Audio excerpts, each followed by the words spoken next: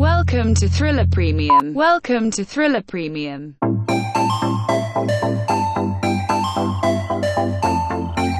In-depth coverage and timely analysis of macro and micro happenings in crypto.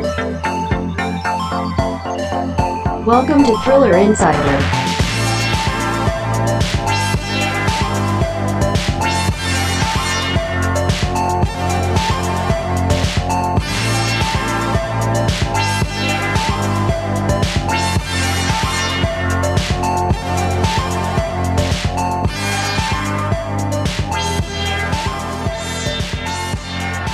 Hello, ladies and gentlemen, boys and girls, gather around. Today is October 5th, 2019, and we are talking the looming recession. That's right. I think it's important to really dive into what's going on with the global economy. I think this is a needed episode. I think that it's an important episode, and I think it's among one of those things we have to do, like taking medicine, even though it tastes so bad, right? It's good to be aware of what's going on. It affects all of us, and it affects definitely the cryptocurrency markets as well, too. So today we're going to talk about that. The United States is currently experiencing one of the longest periods of economic expansion in history. The expansion has not reached all households, and many are struggling to cover the cost of basic emergencies. Now, at the same time, economic growth appears to be slowing, and there are warning signs that a recession is possibly in the near future.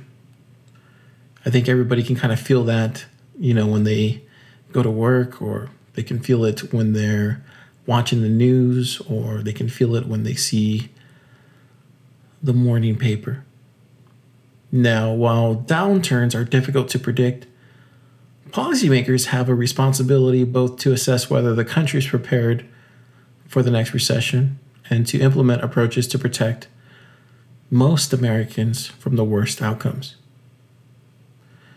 The U.S. government has a variety of tools available to help pull the national economy out of recession. We've seen it in 2008. These tools generally fit into two categories.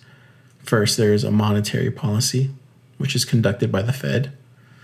And then there is a fiscal policy, which is conducted by the executive and legislative branches of the United States government.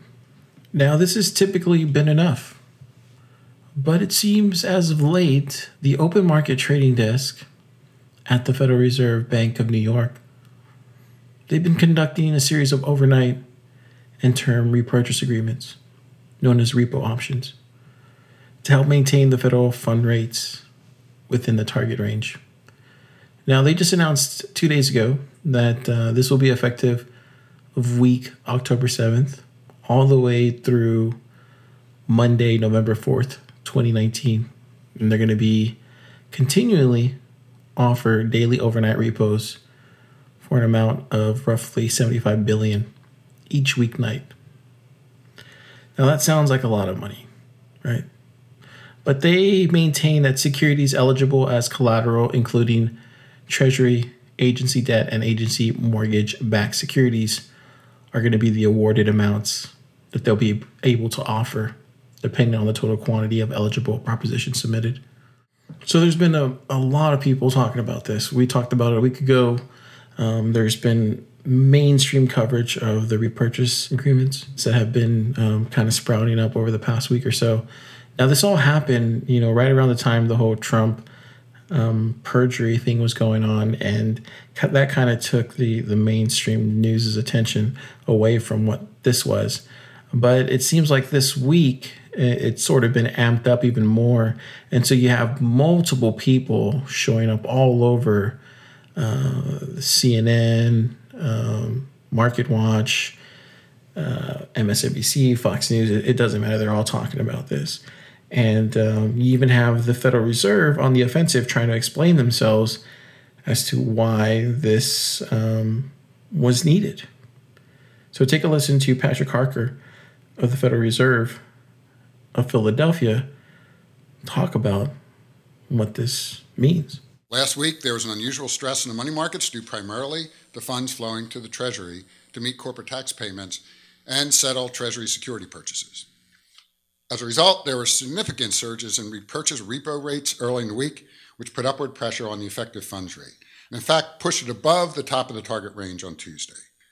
Now, while interest rate control and market functions are obviously important issues, I want to reiterate my opening note that they neither reflect nor direct the stance of monetary policy, nor do they have implications for the wider economy.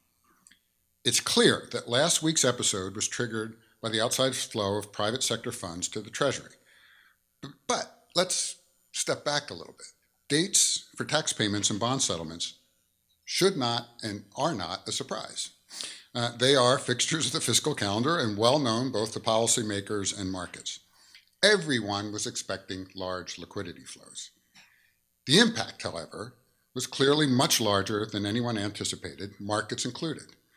The repo market took the brunt of the impact as the secured overnight finance rate, SOFR, rose above 5% last Tuesday, with some trades executing at rates as high as 10%.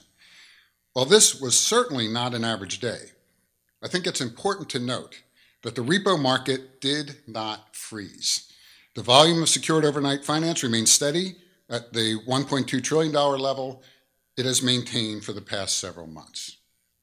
The market did ultimately function.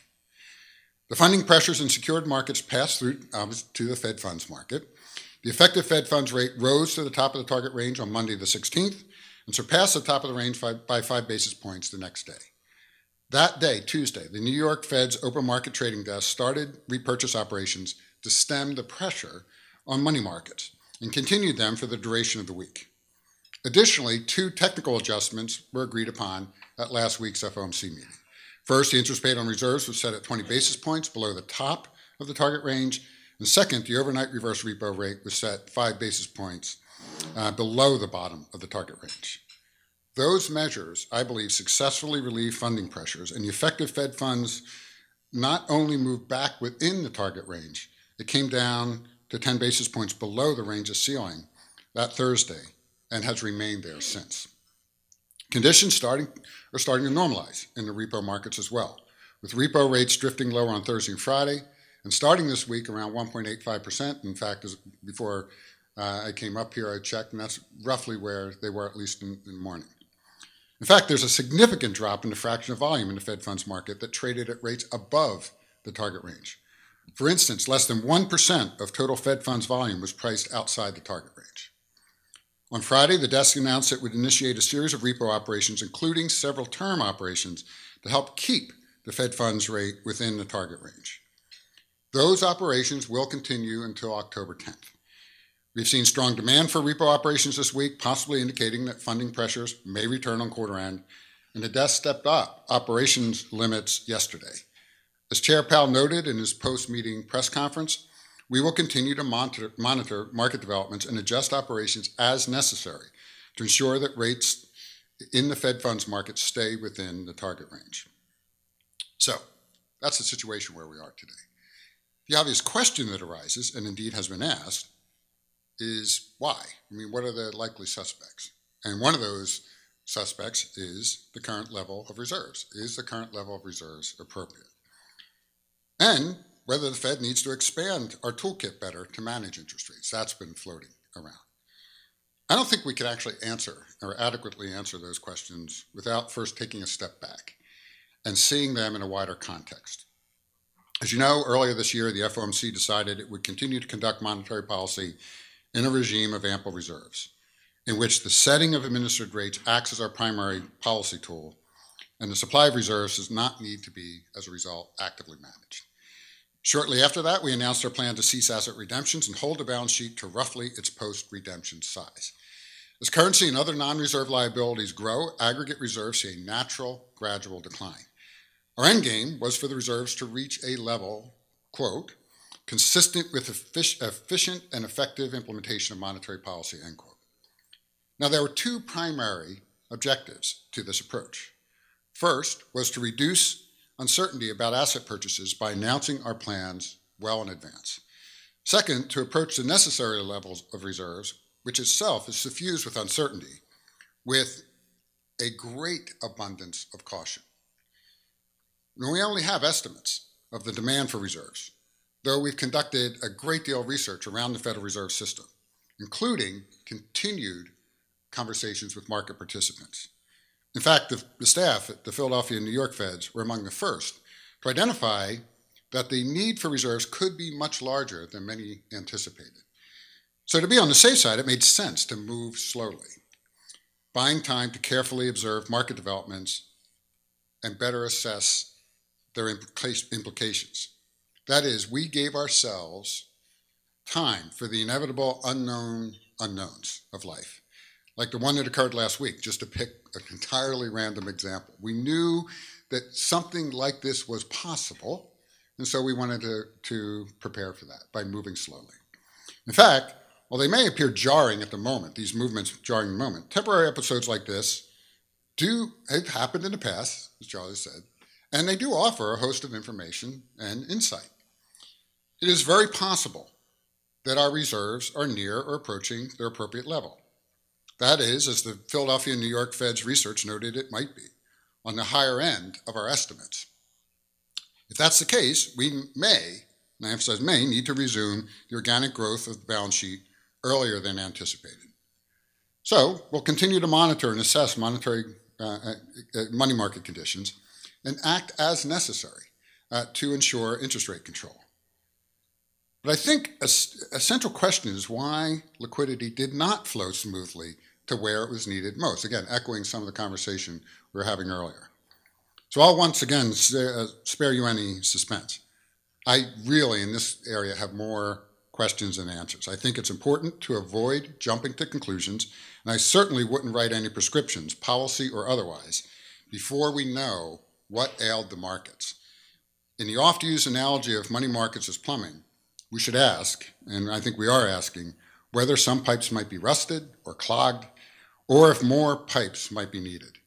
It's also worth asking if regulation might be contributing to any erosion or blockage in those pipes that might exist. The second question is whether the Fed ought to expand our toolkit. As many of you have noted from the June FOMC minutes, there was a discussion about the possibility of a standing repo facility. In theory, this could provide a backstop against the unusual spikes in the Fed funds and other money market rates. Now, these discussions, I need to say, are in their infancy, and there is more work to be done, particularly in considering how such a facility would be designed, what are the objectives of such a facility, and what its net benefits would be relative to alternative approaches. So all in all, I see three takeaways from this interlude. First, in the face of unexpected turmoil, the Fed took swift and appropriate action, and it appears to have had its desired effect. Second, the element of surprise suggests that some deeper issues may be at play. And third, that the Fed is committed to do what it takes to maintain interest rate control, and we will continue to keep a watchful eye. With that, let me finish and open the floor up for questions. So the squeeze on the short-term borrowers that caused this flurry of excitement is recalled as an early warning sign of the banking system's coming collapse. At least that's what most people will tell you that are in the cryptocurrency space. On Tuesday, though, there simply weren't enough dollars to keep short-term loans rolling. And that's the truth. He just said that. This implies that the dollar short squeeze is upon us. Now, the Fed handled the problem without breaking a sweat. Everything happened really, really fast. Not too much was made of it, in the Wall Street Journal until like a week later, until this past week. Now, that cost might run into the trillions one day, which is to say more money than the central bank can gin up on a short notice. When this day of reckoning comes, the banks won't open the next day, nor will credit card transactions clear. There is no way that even a prudent person can completely protect him or herself from the fallout of something like this. And it is curious because does that mean that there's a dollar shortage? Is this happening? Is there a strengthening in the dollar? Most major economists will say that before a devaluation of the dollar happens, there will be a strengthening of a dollar, which will cause the dollar to collapse. I think we've heard Caitlin Long talk about this about a week ago when we were talking about it. But if you try to focus just on the US, you're going to get one-way answers. You're not truly going to understand the global picture of this all. Because I think the next recession has already hit some other countries. Now, Nouriel Rubino is somebody that a lot of the vast majority of the cryptocurrency space hates. He doesn't think Bitcoin is going to go anywhere. He hates this whole space, and they call him Dr. Doom. But if there is one thing that Nouriel Rubino is fairly competent at, it's understanding global economies. Take a listen to Nouriel Rubino's 4 collision courses for the global economy that's upon us. Well, it's not going to be that apocalyptic, but a hard Brexit is going to tilt the UK economy slowing down into recession. And even the European economy is going to stall because right now we have a near recession in Germany and Italy. Germany, Belgium, Netherlands, Ireland export a lot to the United Kingdom. Business confidence is sharply down. The PMIs in Europe are much worse for manufacturing than they are in the United States.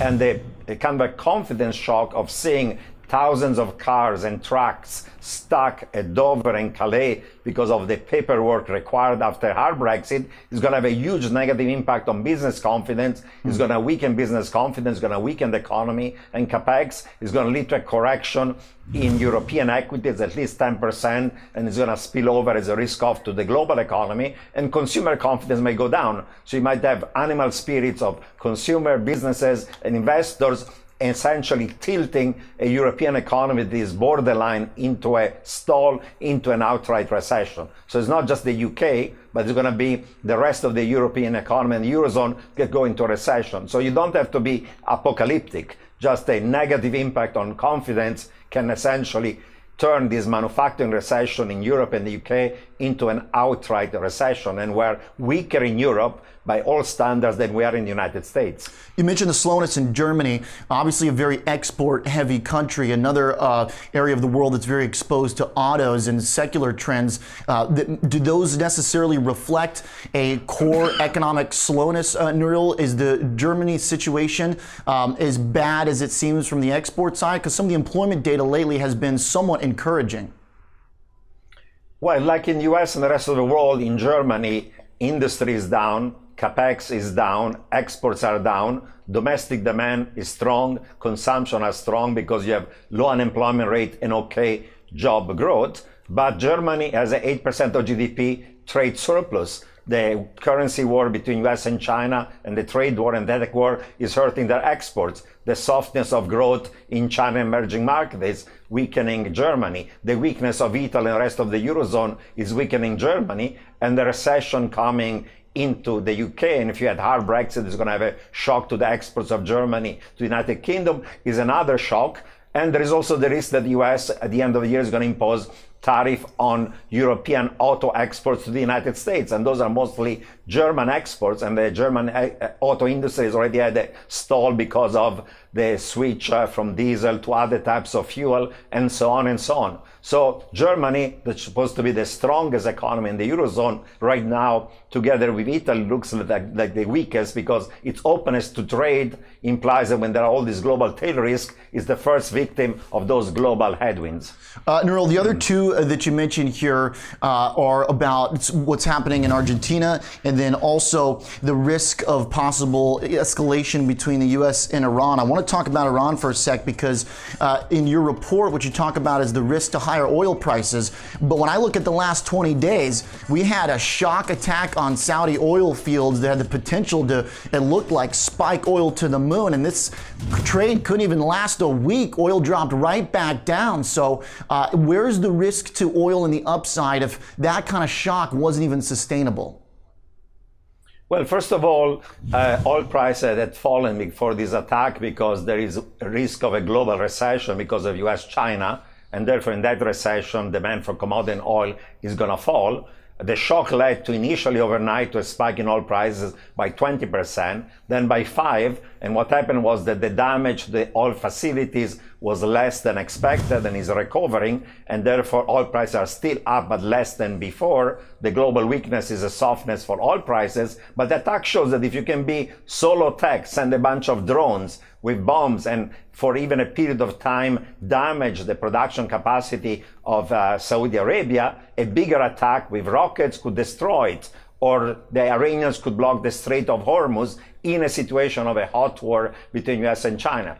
I think that while that hot war is unlikely, we have seen 3 episodes in the last 40 years of a geopolitical shock leading to stagflation, recession, inflation. 1973, Yom Kippur between Israel and Arab states. 1979, Iranian Revolution. 1990, Iraq invasion of Kuwait. In all of these cases, there was a shock to oil prices, an embargo, oil prices spiked, inflation, recession. So conditional on a hot war between US and Iran occurring, oil could go very easily above $100 per barrel.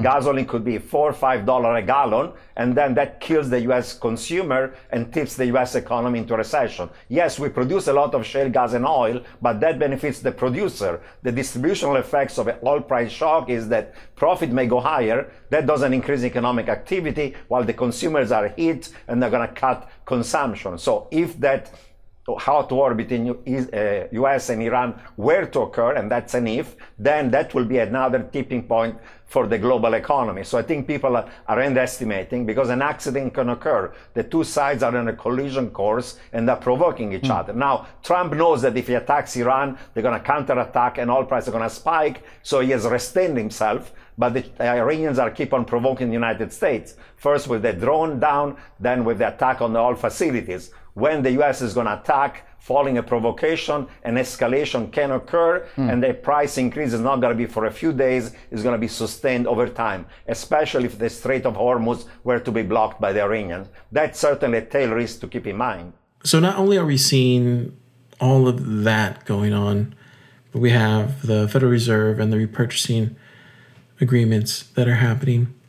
We also have this whole kind of technology and trade war that's going on with China. If we look at what's happening here in the next election in the United States, we know that's a whole kind of cosm in itself. And then if you look at just the regular people out there, people are struggling. And that's just in every country, not just in the United States. It's especially bad in Australia, right? There's a lot of systemic shock that's going on out there. More so than it was in 2008. This next global financial crisis that's upon us, or that's happening in some places, is going to affect everybody one way or another. You're going to need everybody to act now before this recession comes. Governments will need to prepare, and what we're going to see is helicopter money of some sort, monetary policy. 3 is what they're calling it. So if this fiscal policy is crucial in combating any coming downturn, while there is reasonable concern that Congress will not act in a timely manner for fiscal policy to be maximally effective, the United States has certain policies that are triggered automatically in the event of recession. Now, some of these interim policies provide a buffer between when the recession occurs and when fiscal policy gets implemented. But if it's anything like the last decade, it'll be too late. So everybody knows the United States has debt, and everybody knows most of that debt is held in treasury bonds around the world. And if you ask a normal person out there who is not political and not really one-sided one way or another, they would say that the United States is trying to devalue its currency through its debt and through the printing of more money. But you don't have to take this person's word for it. All you have to do is listen to BlackRock's CEO. So what I spend most of my time on are what questions am I not being asked? What am I not listening to? What am I not reading about? And I would say the biggest issue, because is still retirement, but that's a much longer term issue. But the biggest issue, probably in the more intermediate period of time, is the U.S. deficits and the supply of U.S. Treasuries. Now, right now, as I said, you can't find any offers right now, so it's not a problem today. But we are having deficits as large as $1 trillion as far as we could see. You had the MSCI and the Bloomberg indexes now change the composition of the indexes more in favor to China in equities and in bonds, which means less global demand for U.S. products. As I said, at the same time we have these large deficits. And then more importantly, if there is a comprehensive trade agreement between the U.S. and China does indeed reduce its trade surplus with the United States, which is one of the main objectives, China does not need to then sterilize its currency by buying U.S. treasuries. And so this is going to be a big issue. And no one is talking about that at all. China owns about $1.2, $1.3 trillion of U.S. treasuries, which represents 5-ish% of our outstanding stock issue. Of debt. But if we have more, if we have a trade agreement that brings the trade deficits down or their surplus down, they don't need to own these treasuries. So anymore. are you saying a trade agreement with China is going to drive up treasury yields, or should? Well, we'll see if that's the outcome. It will reduce their demand for U.S. treasuries. Well, supply and demand being equal, so if there's no other buyer for is there another? I'll just ask the question: is there another buyer for treasuries? Right now, there's plenty of buyers. We're sitting at a 270 whatever 4. I haven't checked today. So you would say there's plenty of demand for U.S. Treasury.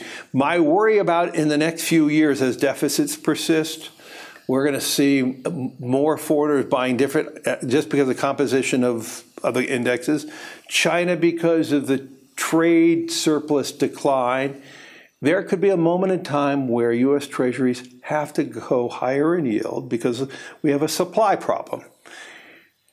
Is that 10 basis points? Is that 25 basis points? Is that 50? Is there a point in time where the supply of treasuries become to satisfy to find the demand, let's assume, at a certain level? Does that mean treasuries are too high and does that harm the economy? So what you're telling me indirectly is modern monetary theory isn't going to take care of this problem. That's. I was going to say something I shouldn't say on television. That's garbage. You're with Jay Powell on this one. Yeah, it doesn't. Yeah, raising taxes doesn't. Raising taxes does not help modern economic growth. And more importantly, yes, I'm a big believer that deficits do matter. I'm a big believer that deficits are going to be driving interest rates much higher, and it could drive it to an unsustainable level. Now, I did hear the theory is, in modern theory is about, until we see deficits harm, that will tell us deficits are too high. To me, as a parent, it's like watching your children have bad behaviors, and you just watch and watch and watch and watch until that behavior becomes monumental. I think that's not a good approach. So with all these ultra loose monetary policies that keep the cost of credit exceptionally low for an extended period of time, then you have the Federal Reserve's active manipulation fostering a wealth effect, but it also fosters an asset bubble. And then when the big, bubble pops, corporations will batten down their hatches, unemployment will surge, consumers will rein in their consumption. Now, the severity of a wealth effect reversal will trigger the next recession. And that is what CEO Lawrence Fink is alluding to right there. Of course, he failed to mention that retirees will need to be more active to meet their inflation-adjusted rate of return requirements. Or I think he alluded to it in the beginning of that. Before I got into cryptocurrency and Bitcoin, I used to naively think that I knew how the world's money worked, right? I think I subscribed to the Federal Reserve's printouts money, and then it directs it to the rest of the central banks across the world. And that's how it works. Everybody gets this trickle-down effect. It wasn't until I got into crypto and Bitcoin and how little I understood of how the Federal Reserve works or how central banks across the world works. I feel like I've gotten a grasp of it now, but I'm still learning every day, even more and more, with more depth and more width of this whole market and how it affects everybody. I will say that looking up all of these subjects and all of this information today was really hard because I wanted to create this picture for y'all of what was happening. And I hope I can do that. I hope you're starting to understand what's going on around the world. But one of the key things that I understood, or at least that I gathered from today, was most of the people in power, even at the Federal Reserve level, are just following their duties. I think I naively used to think that they were out to get people. They were out to rip off people. It's not until diving into this stuff I really realized that no, they're really just doing their job. And their job requires them to print more money or to maintain this kind of oscillating effect of the entire world's economy. And they're just doing what they can with the tools that they're given. It's not a right or wrong thing. I'm sure there's some morality feelings they probably feel, on a daily basis about what they're doing. But to say that they're ill-intentionally doing these things on purpose to hurt everybody, I don't think so. I really don't. I used to naively think that was the case, but now I come to realize that was just the wrong way of looking at it. And it was surprising to me that the Federal Reserve chairman of Philadelphia talked about this openly in public. And I want you to take a listen to that because it was a question that was asked from an audience member. On a different subject, on MMT, assuming we get a Warren administration or some other Democratic candidate becoming president and decides to do this huge spending program, trying to put the pressure on the Fed to monetize the government spending, how would the Treasury be able to pressure the Fed, which has its independence to go along? Would the Fed then just push back and tell the government, be my guest and see what happens in the actual market and then be forced into QE? So I'm not the Fed, right? I'm one cog in the wheel of the Fed. So I can't answer that question exactly, except to say two things, and I can only speak for myself. One, I do think this is a dangerous path we're on to continue to just spend money. You're seeing it all across the economy. And forget the federal level for a minute. Just go to any state, talk to any governor in any state. Once they figure their pension obligations, keeping the lights on in the prisons and schools, right? There's not a lot of money left. And this is in one of the best economies we've ever seen. And so we're not investing. And you see this, I was talking to Mickey earlier about this. I'm a former president of a public university. When I started, the contribution of the state to our public university was in double digits. When I left, it was single digits. Now, you can say, because they didn't like me, but I don't think that was the point. It was easy during the crisis to tell us to raise tuition. And at the same time we're doing this, we're telling everybody in America, you need better skills, you need higher skills, you need to get more education. And the one place in America that we provide where people can go and get that in an affordable way, public universities, we're starving. It is a personal pet peeve of mine. But I understand it from a governor's perspective. Like, what am I supposed to do? These pension obligations are killing me, right? So, go back to MMT. I have a very simple view of this. So, if the theory is we're going to invest in the productive capacity of the economy and we're going to get a return greater than the cost of capital, okay, so tell me what we're going to invest in that's going to produce 80% of the budget, I would argue, has little to do with increasing the productive capacity of America, the federal budget. If we're going to spend more on that, we're not going to get that return. It just doesn't add up. So beyond whether the Fed would fund this or not, I think we have to ask a more fundamental question. Is this even a good idea? And I just think it's a dangerous idea to go down this path, because I don't see how the math works, right? Given what we know about what we'd invest in, I just don't see it. And this is the Federal Reserve Chairman of Philadelphia talking like this. So if he sees within inside, like he said, he's just a cog in a wheel, how broken the system is, then that's something to take notice, right? That's something to be aware of.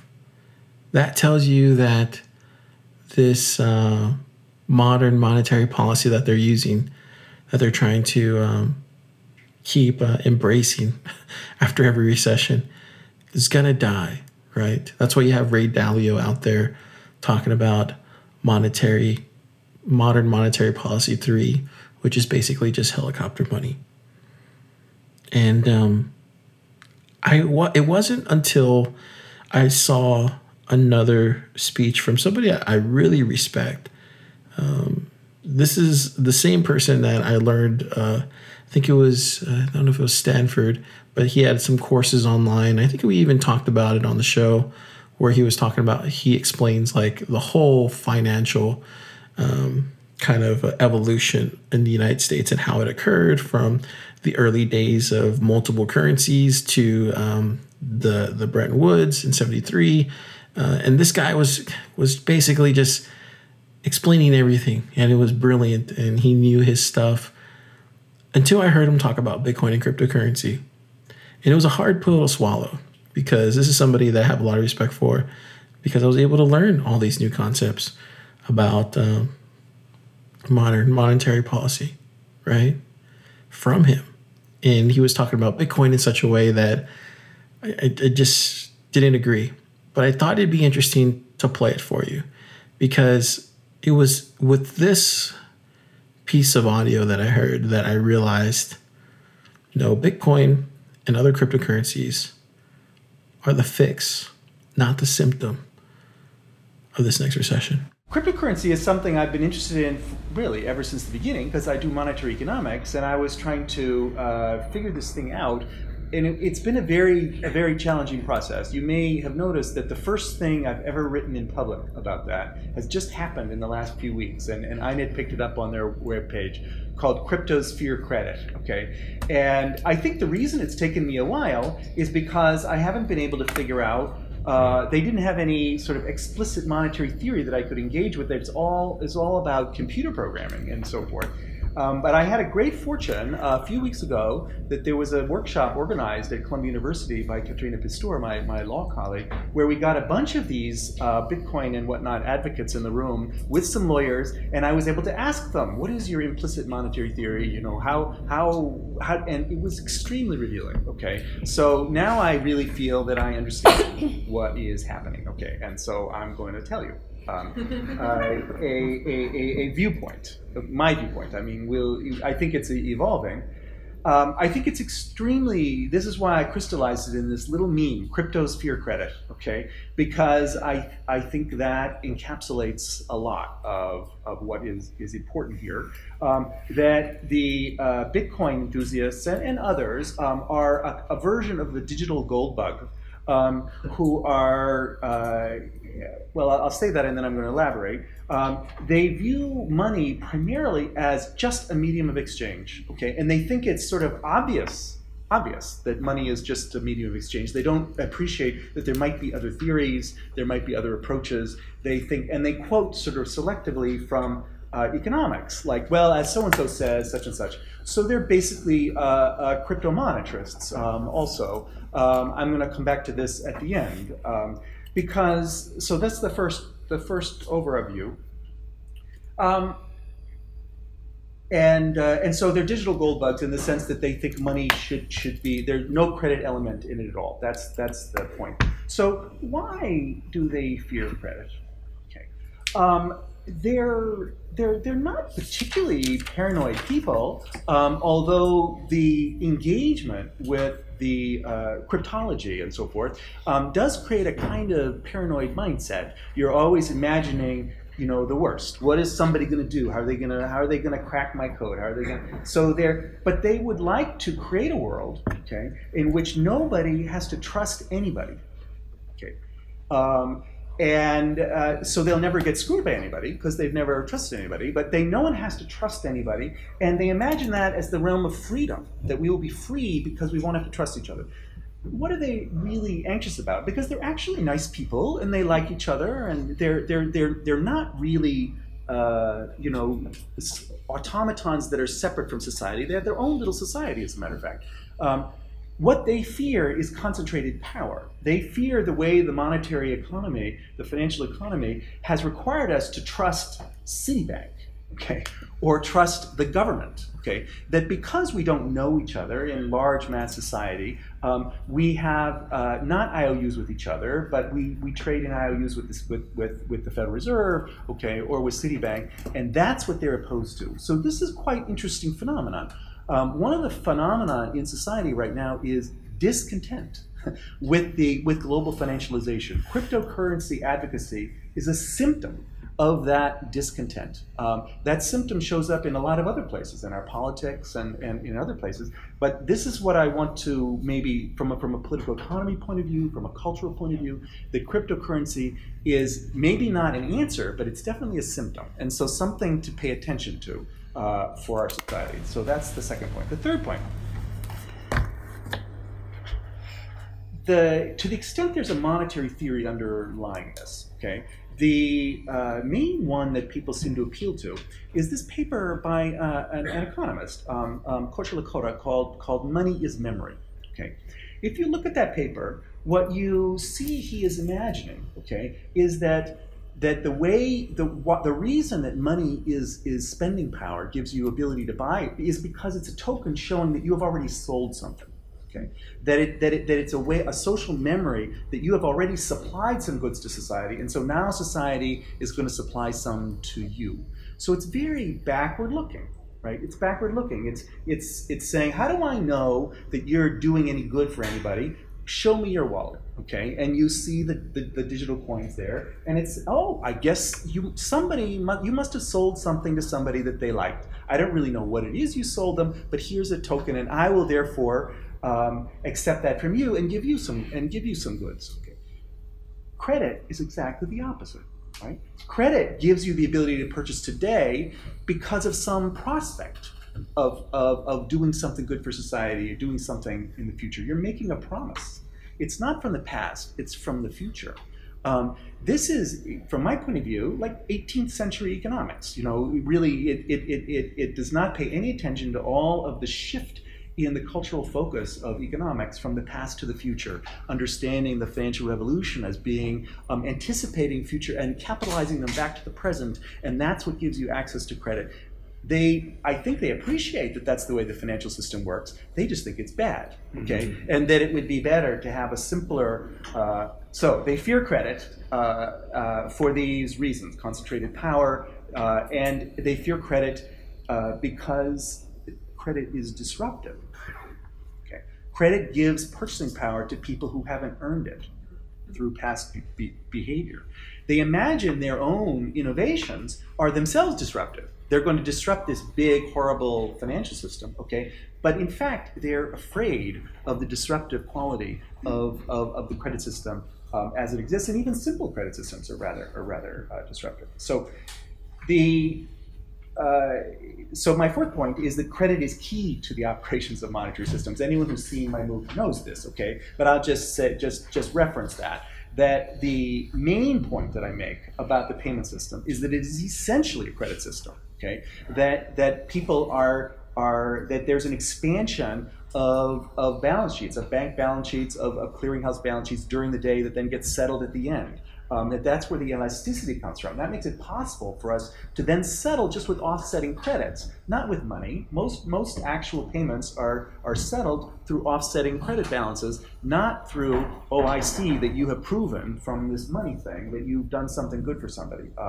That gives it elasticity. Okay. The discipline comes from, if there is an imbalance, you have to settle that imbalance in money. Okay. But the imbalance is very tiny compared to the gross flow of payments. So it's an impossible payment system they're proposing because the actual payment system operates essentially on credit in much more way than they think. They think that money is a means of exchange. This is just not correct as an empirical fact about the world. Secondly, and they don't think about this at all, okay, that market making, where do these prices come from? These financial prices that are anticipated in the future and bring it down. There's a market making process. There are dealers who are offering bid-ask spreads. These prices come, and how do the dealers operate? They operate by bringing onto their own balance sheet imbalances between supply and demand, which they finance with credit. Okay, so again, we would not have financial prices, okay, if we did not have the ability of these speculative dealers to balance supply and demand by taking the opposite side and funding it with promises to pay in the future. That elasticity is crucial for financial stability. If you didn't have credit quantity absorbing these fluctuations in supply and demand, it would all be in price, okay? And so this is, now they don't recognize any of that, okay? Because none of them have taken the MOOC, okay? But perhaps they will. What is going to make them, and the reason they haven't taken the MOOC, okay, is not because they don't work hard and they're not intellectuals. They definitely are hard. They are hard workers. It's because they don't think they have to, right? They think that they don't need to know anything about money and finance because they intend to replace it. They know about code, and so they're just going to recode the world into a better, beautiful world, okay? And everyone will see that it's better code, and they'll just adopt it, and away with Goldman Sachs. It'll all just go away tomorrow, which is sort of, I don't know, innocent and naive, and maybe a little dangerous, you mean all those words because they don't understand the credit character of the economy as it exists. They're extremely vulnerable to exploitation by people who do understand how it works, okay? And that's what's happening now, okay? And you can see some of this Isabella is following this on FT Aldevel, where it's pretty clear, okay, that there is a credit network being built on top of Bitcoin and other things, where people are calling something a coin that is not a coin, that is a promise to pay a coin. And the people who are dealing with Bitcoin think it's a coin, and then it turns out there is no coin there. And so it's financial scams of various kinds that are happening. Tether is one example that we were talking about. We can talk maybe in some details. I would need to show you balance sheets and things like that to explain what is most likely going on there. So there is intermediation happening on top of crypto, okay, in both the payments and in the market making. If you look at the mechanisms where you're exchanging one crypto for another, if you look at the firms that are promising to make markets essentially in foreign exchange, exchanging Bitcoin for dollars, those are dealers, okay? The economics of the dealer function, okay, applies to them.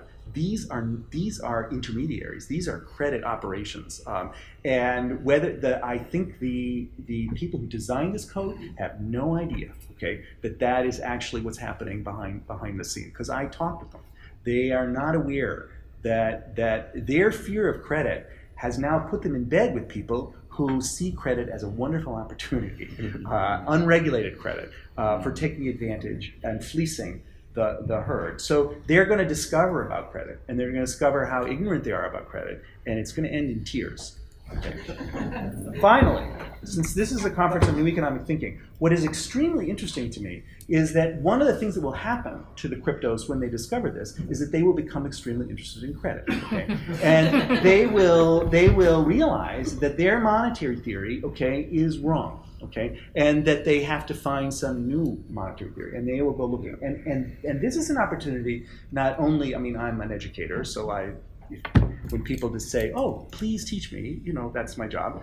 But this is about economists as well, because I pointed out to you, they think they have a monetary theory. Okay, crypto monetarist monetary theory.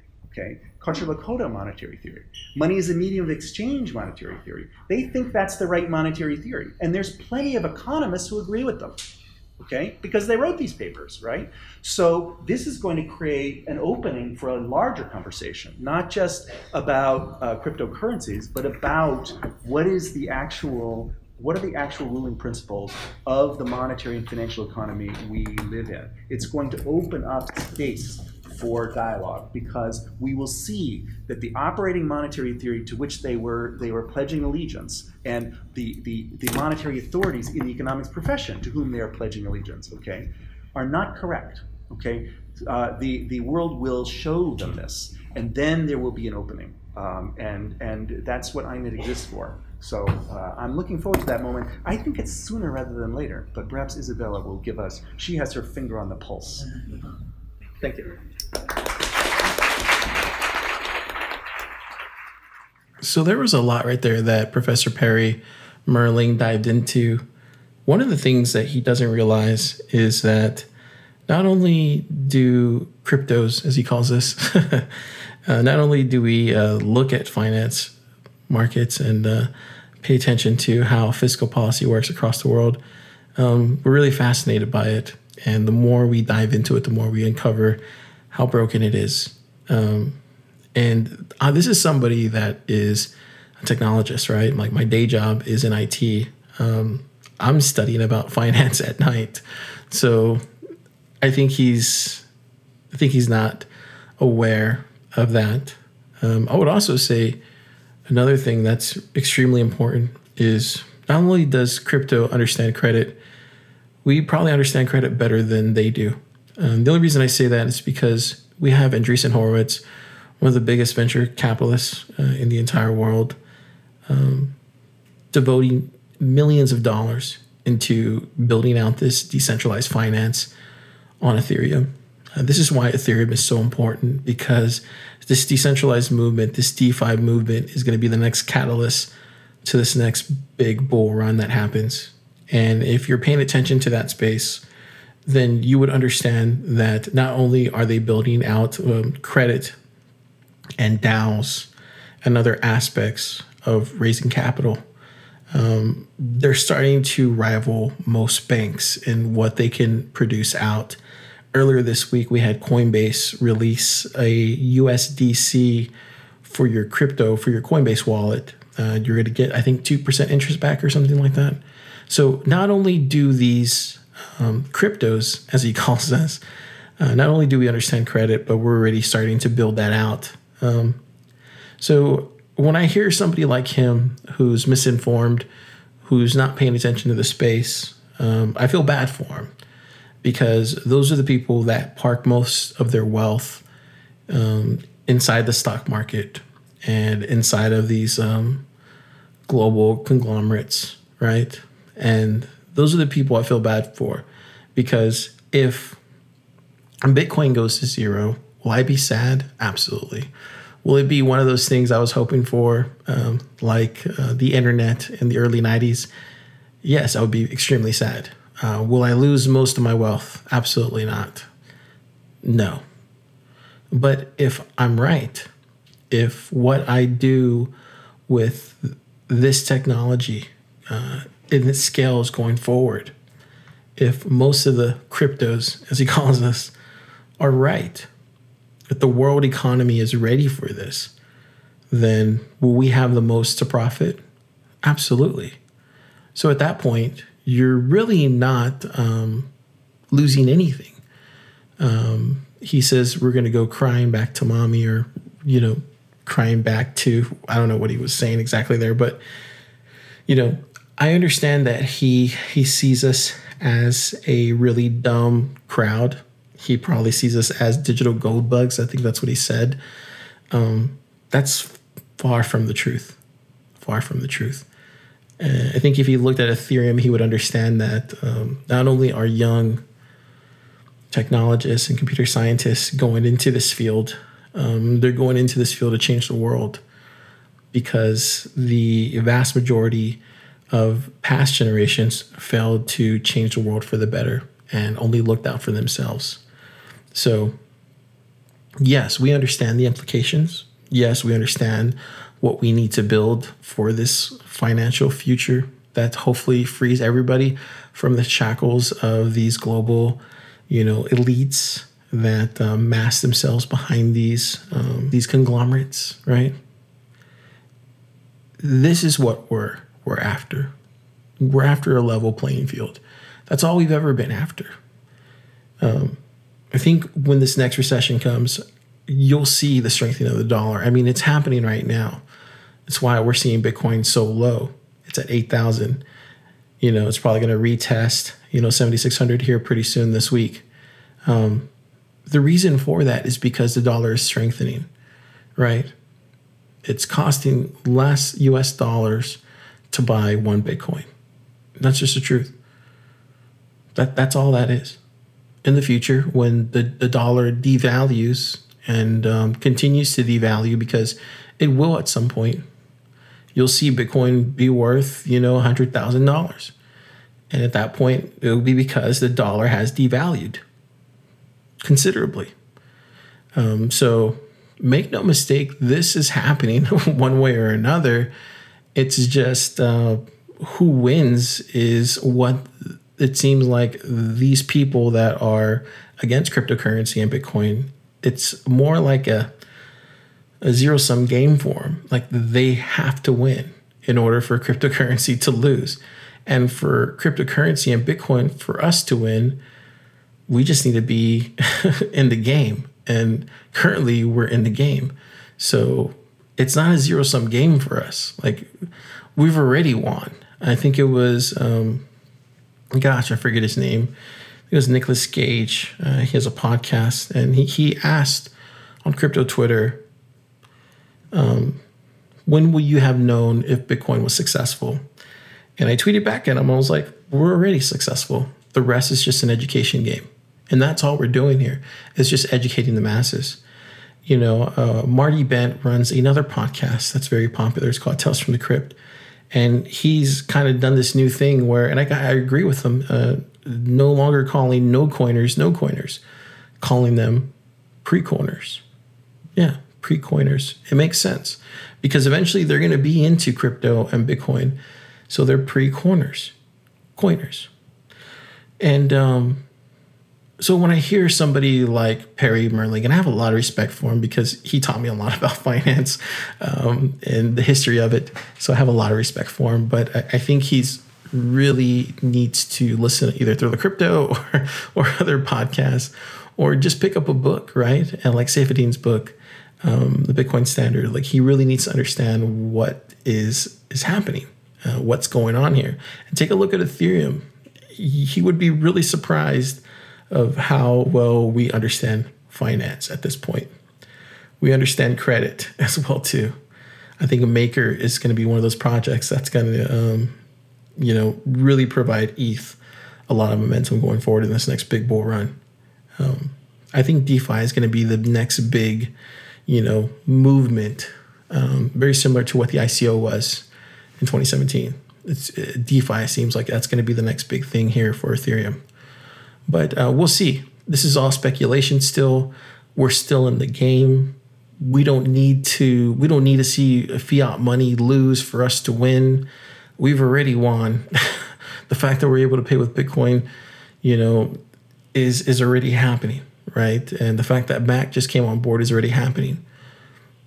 It's just going to take more time for us to further educate the masses. And that's all this is. It's just education. And that's why I really think that's the most important thing that everybody should be attacking, is just educating. Because through education, you get more people on board, which brings further development for Bitcoin and other cryptocurrencies, which basically, I have a lot of respect for somebody like Andreas Antonopoulos. He's somebody that has educated thousands, hundreds of thousands of people across the world in multiple languages with multiple books. And he's done multiple YouTube videos, thousands, So it's because of the education that we're able to further this movement. And eventually, I don't expect the global elites to come and use cryptocurrency and Bitcoin. Why would they? They have no reason to. This is a retail, this is a consumer, this is a every person movement, right? This is for the other 99%. That's what Bitcoin and crypto is. Seriously, it really is. And every big bull run, it's because of that retail movement that we've had. So let's not lose focus of that. Okay.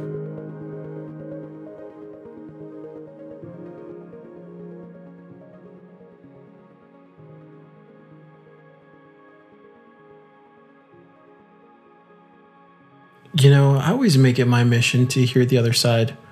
I really am bullish about that. I love hearing what's wrong with cryptocurrency. I love hearing what's wrong with Bitcoin. I want that criticism. I need that criticism to understand it better. And so hearing somebody like Perry talk about that today, I get it. I understand it. I appreciate it. But to see the looming recession upon us makes me treasure that information and treasure that education that I've already receiving from Bitcoin and other cryptocurrencies. And it's with that I'm able to apply that education towards this next looming recession and use it to my advantage, because most people out there will not be ready for this. And I urge every one of you listening to share this newsletter with them. Help them understand why it's important. Because it is. See you next time.